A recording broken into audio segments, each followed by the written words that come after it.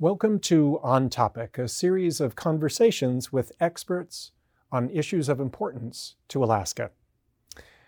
I'm Jim Johnson, president of the University of Alaska, and I'll be talking with distinguished scholars and practitioners of the arts and of sciences about their work.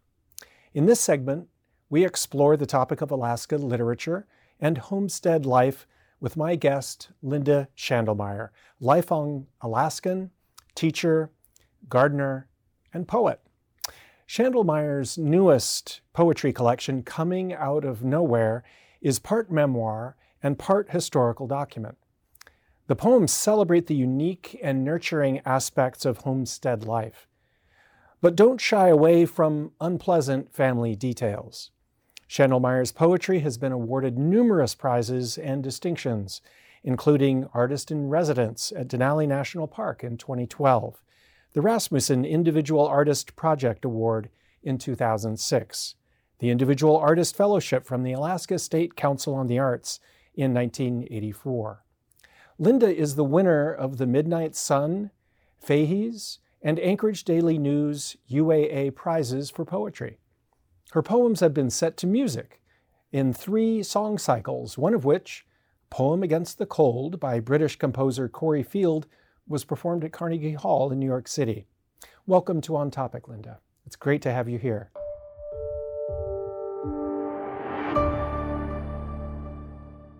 Why poetry? That's a very good question, why poetry? I think, I was always a reader as a kid, but the only poetry book in our house was Robert Service, and that didn't particularly move me. And when it came time to leave the house, and my mother made it abundantly clear that when you were 18, you had to leave, she had this expression. She said, "When you're 18, I'm going to break your plate." She didn't really explain it, but it was pretty clear what that meant. So when I was 18, I thought to myself, well, I don't have a boyfriend, so I can't get married. Good thing.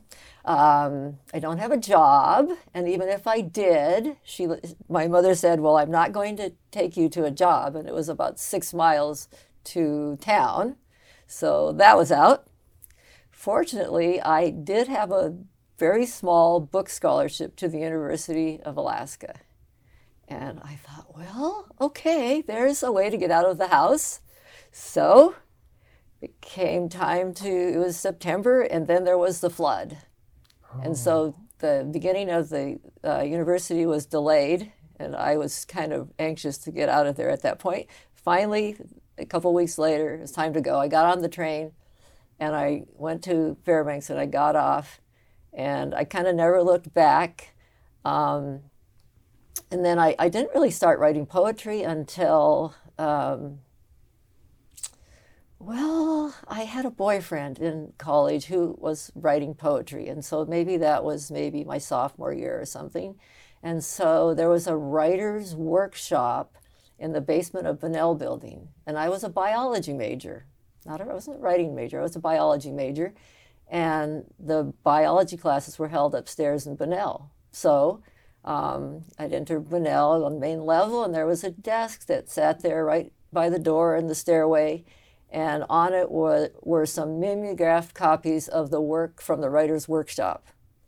And my boyfriend was taking that class, so I'd pick up one of those, mimeographed sheets, and I would read some of the work there, and I thought, after a while I started thinking, I actually probably have some poems I could write too. So that's when I actually started writing poetry. It was into my university career a few years before I started. What did you learn about yourself as you wrote poetry? Well, I did know a few things about myself, and one of them was that I was very shy, and that I wasn't, and I also didn't feel comfortable trying to write anything longer, even though I was an avid reader, but poetry seemed accessible because you could write short things, so I didn't know very much about myself. I was raised on that homestead. I knew that I liked to be outside. I didn't know, and I know he liked to read, but that was about it. So, but as you start writing, you begin exploring these topics that you might not have ever explored, and in that process, like, you do learn, things about yourself.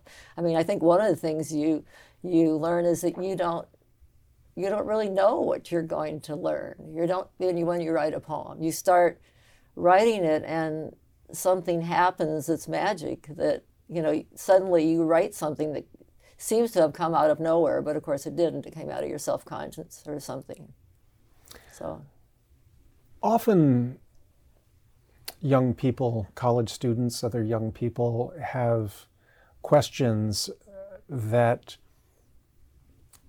I think result in maybe questions about their confidence as they deal with the world. You grew up on a homestead, took the train up to the university, first, a flood, and then your education in biology. How did you deal with questions of your own, maybe self-confidence, as you took on this new activity of writing poetry? It seems like it just kind of evolved. I mean, I was very shy for many, many, many years. Many years. I mean, I was very involved in the writing community in the 80s, and I remember the first time I gave a reading. One of my friends, fellow poet Joe Ensweiler, he said, you really should do a reading, and I kind of drug my feet. I didn't really want to do it, but he talked me into it. And he said, "Well, I'll help you practice." So he helped me practice, and so I did one, and still, I can't say I was very much more confident after that first one. It took a long time for me to become comfortable doing things like that. But you end up feeling like you have something to say, and people read your work and they say, would you read? And it's the next step in your sort of career as a poet. So you just do it. So you write a lot about your experiences as a young person on the homestead here in Alaska. What are some of the most impactful experiences in that early life that you've written about that are most powerful or most affected you, and so obviously you felt the need to communicate those experiences to us? Yeah, well, I think, one of the most important things to me growing up there, and I think continues into my, even as an adult, is the respect I have for the earth and for everything that lives on it. And so I think that is definitely present in my poetry. I use a lot of natural images, images about the world, about trees. There's a lot of trees. I mean, the people comment about my latest book and they say, "Oh, the trees," and I say even that they're a character in the book. I mean, trees are, in my view, sentient beings, and I just feel a kinship with them. And how could you not when you grow up on 160 acres and it's you and your brother and sister and you're the middle kid? And I don't know what you know about family dynamics, but I found out later that children form alliances. They skip a child, so the youngest kid will form an alliance with the oldest kid, and the middle kid gets left out. Well, good for me, because then I got to be a poet, right? Because I was left to my own devices some of the time, so. Your most recent work, Coming Out of Nowhere, where is nowhere? Is it the homestead? Or where is nowhere? Has to be more than just a place that you lived. Where else is nowhere? When I arrived at that title, it's the title of one of the poems in the book. It felt to me that it was the fact that the homestead was nowhere because we were so insular there. Even though it was 6 miles from Anchorage, it was, we had one car, and my mother didn't drive. I probably spent most of my life there other than going to school. In the summertime, we were outside all the time just running around the homestead. You don't see any other people. You just, your brothers and sisters if you happen to be playing with them that day, you know. Mm-hmm. So it felt to me that that was kind of nowhere. I mean, it's a place that nobody else is really other than your family. But of course now it takes on another significance because the homestead's gone. And I think for people that read the book now, that's what they think. And so it's got this two meanings, but maybe not even the one you're talking about, you know, because now the homestead does not exist. There's just condos there. So the driveway is across from 100th Avenue on the old Seward. But there's not even a tree left there. There's nothing left there at all. It's all gone. That place has had a powerful effect on your work, but also on you. Yes, absolutely.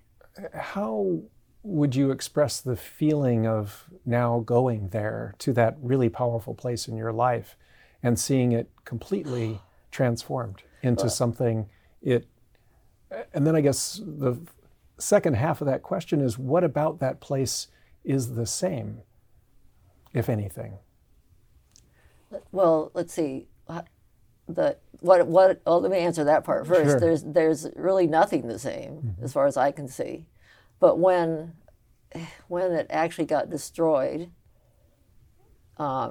which is almost 20 years ago now, 15 years ago or so, I couldn't go by there. I couldn't even drive by there because it was just so gut-wrenching. I finally did. I wrote about it. I actually pulled off there and just looked, you know, and you have to make your peace with it, you know, but for a long time, the only thing that looked the same was the mountains because those beautiful Chugach mountains are still there. And then I went through this period where I just was mad at the mountains, you know, if that makes any sense at all. It's like, okay, you guys are still here and you saw all this and you allowed it to happen. Well, that makes no sense, you know. But I have to say that writing this book, this memoir, I've gotten past all of that. That's one of the wonderful things about memoir. I knew I had to write this book as a memoir.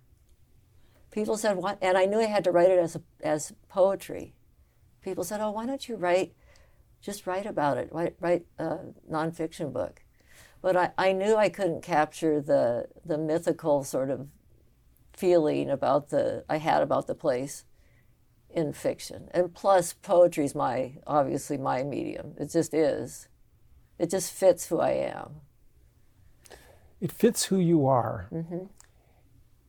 So did it come very easily and naturally to you, or was it something, poetry, that you really had to focus on and work at, to study? Because at universities we often study.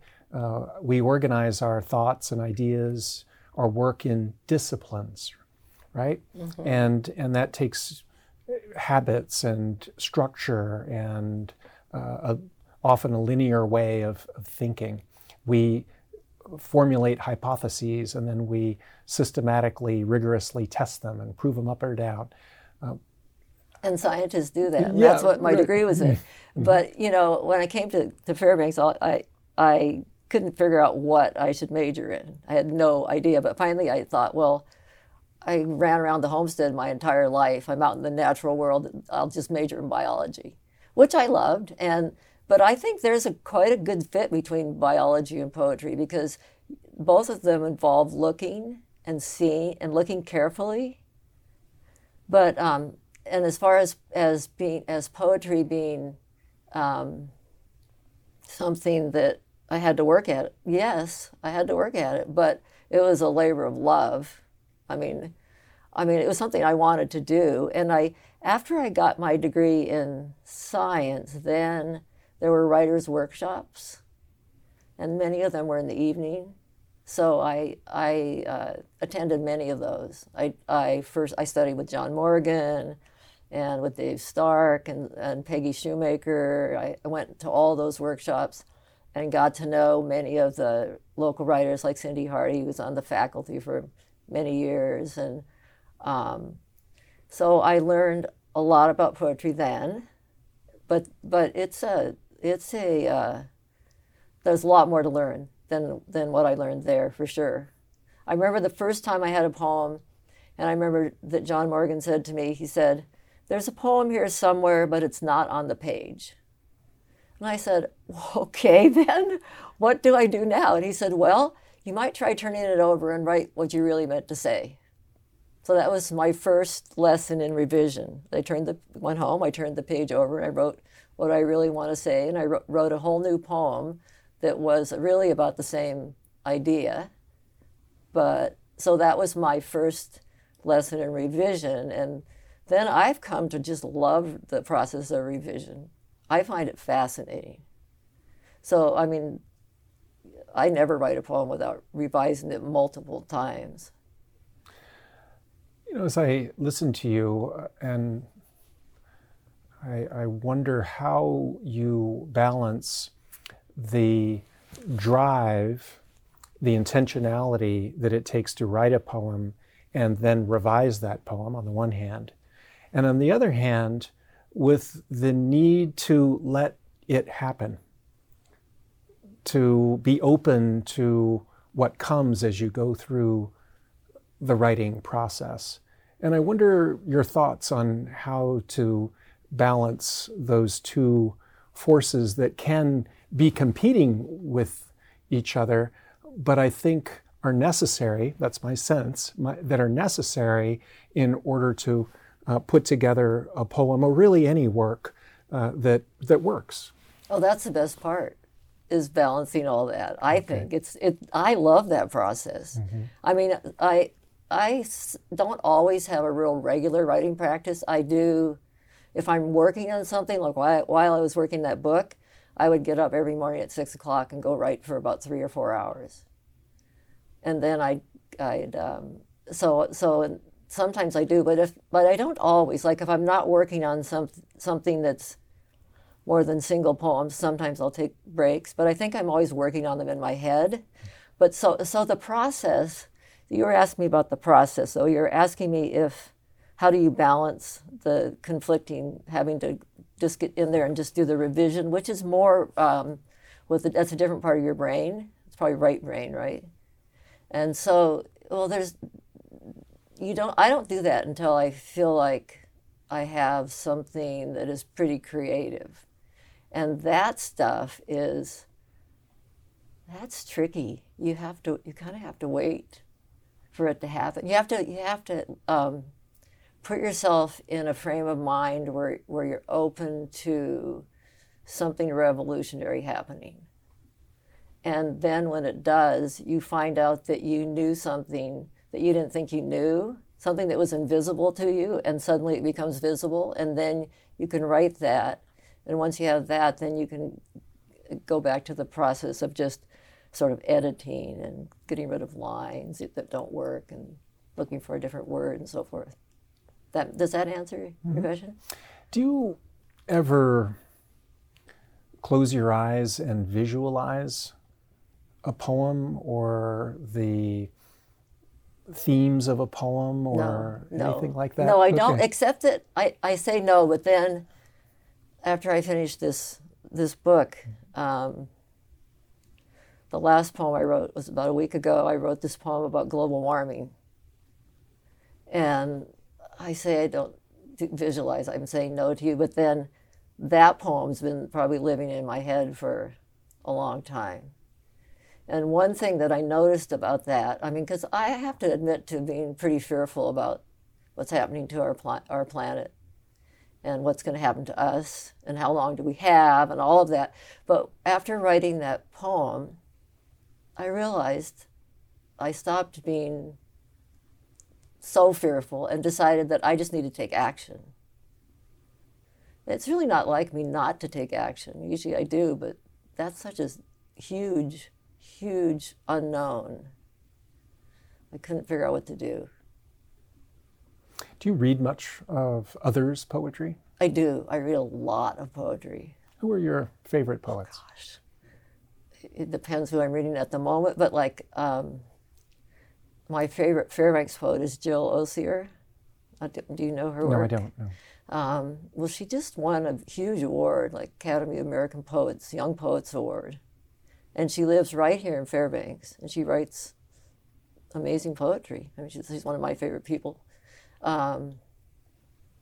And then I love W.S. Merwin, who just died. I don't know if you know his work. A little bit. Mm-hmm. Yeah, I think he's amazing, sensational. He has this poem called Blueberries After Dark.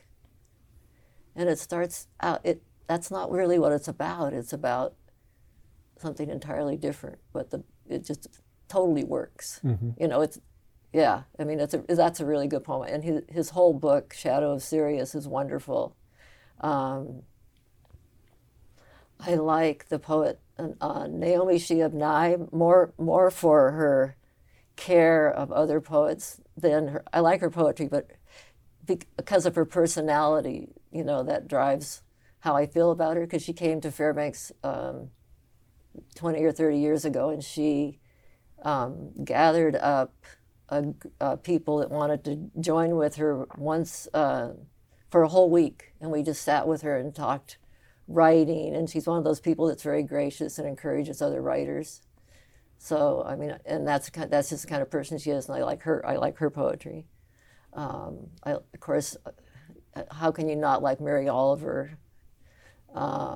See who else? I like Li Young Lee, who's a Chinese American poet writing out of Chicago. Tess Gallagher. That's just some that come to mind. As I listen to you, Linda, I reflect on the solitary work of writing poetry. And I also hear that there's a strong community of poets. How do you work together in a way, even though it's a solitary activity? Would you share with us what you get from the community of poets that enables you to write such fine poetry? Well, I think one of the parts of writing is that you need to have an audience, right?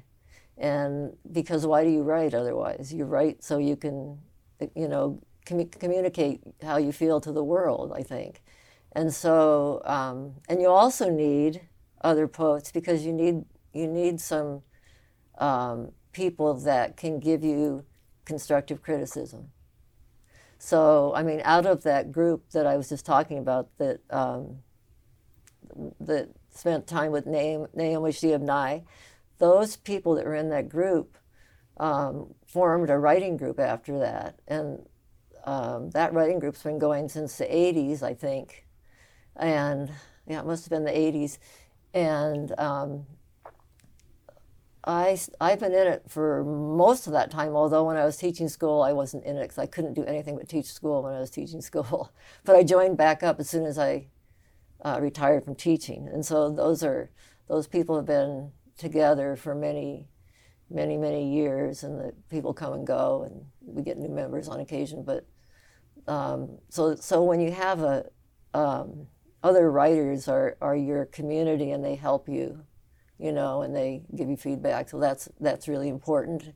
Is that the kind of thing you were? Mm-hmm. Yeah. And there's probably other aspects of it too. Well, you were a teacher as well, and what advice would you give an 18-year-old Linda Schandelmeyer, knowing now what you know about the art and the work of writing poetry, and also as an experienced teacher? What advice or counsel would you give her or some other young person today who's inspired by your work or the work of other poets? I would say the first thing is you have to make time to write, because if you don't, you're not going to get anywhere, right? You have to make time, and that doesn't have to be a lot of time. It can be as little as 15 or 20 minutes. You'd have to sit down and write some of your thoughts and try to get into that creative space. You've got to have the time. That's one thing. And then if you get that far, then of course you need to find some people you can trust that will look at your work and give you advice or comments. And then the other thing is you have to be willing to be terrified if you're going to write. You have to be willing to face those things that appear to be demons or scary, or, you know, you have to, in that latest book I write a lot about people that were abusive, and when you do that, it's funny because when you write about people, for example, that you don't start out looking kindly on, you begin to understand their humanity just by writing about them. And what happens when you do that is it frees you from the power they had over you. Very interesting. So there's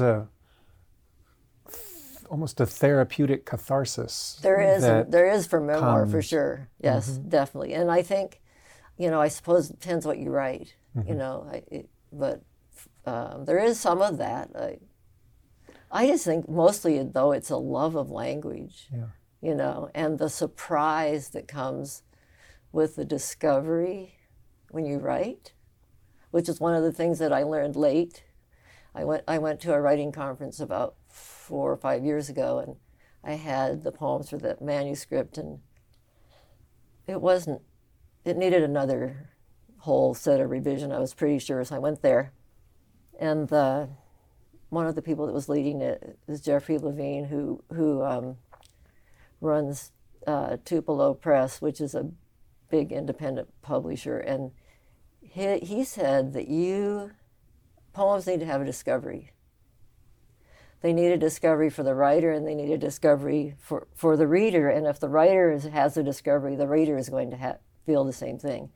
And I actually, when I sat down to revise that book the last time, that was my whole goal. I would take a poem and I'd look at it and I'd say, where's the discovery? Well, there isn't any. I set out to write this poem about X, you know, and there's no discovery. Well, how do you do that then? How do you change that? You know? That was a fun process, actually. You just start writing, and you get a draft, and you think, oh, okay, that's not it, you know? Yeah. So that's what I would say, is just go with it, you know, be willing to face those, whatever, if you have demons, face it, otherwise look for a discovery. You know? That's wise counsel. I'll try to apply that the next budget memo I write. But I have that experience too of a teacher taught me a long time ago that you know what you think once you've read it. And what he was telling me is you learn as you write, and it comes out onto the page and you read it and say, yes, that's what I think. Because there's actually a dynamic learning and discovery process, even in writing prose, which is where my world typically is. And that's surely the case in writing poetry as well. Yeah, well, I think prose that's very similar, actually, depending on, you know, what sort of prose, of course. But I mean, the fiction writer Anthony Doerr said that the reason people should read fiction is because it builds empathy, you know, and I hadn't really thought of it that way, but I think that's one of the things that creative writing of all types does, and that's why it's so important, kind of at this time in the United States where we have so much division, because if you try to convince somebody something with using facts, how far do you get? The bow wave of facts. Yeah, I try that with the governor or somebody, right? You probably don't get very far. I've tried not it. just the governor. I mean, anybody. I mean, you try to convince your spouse of something using facts, it doesn't work, but emotion works pretty well. Yeah, I learned something from Anthony Doerr as well. I think we met him at the same conference. Yeah, at the and he called particularly the men out for their book clubs, which are almost always about military history or presidential biography. Really? Yeah. And so I committed to myself then that I was always have some fiction going along with my, military history stuff. And my political biography. And But your I really appreciate that from Anthony. That was a really insightful point he made. It was. Mm-hmm. Yeah. Mm-hmm. Yeah. So you've got quite a body of work already on the shelf. What's next? I only have 2 books. Well, it's an important body of work, and so my question is, what are you thinking about next? There's more there. I know it's going to be very different. Okay. I think it's not going to be a memoir. Okay. Done that. Mm-hmm. So right now I'm exploring a sort of freer form, I guess is what I'll say, and a sort of a less kind of not fact-driven, but a different kind of language. So I've only got a couple of poems. The whole process of birthing this book hasn't been real conducive to me writing other stuff, other poems.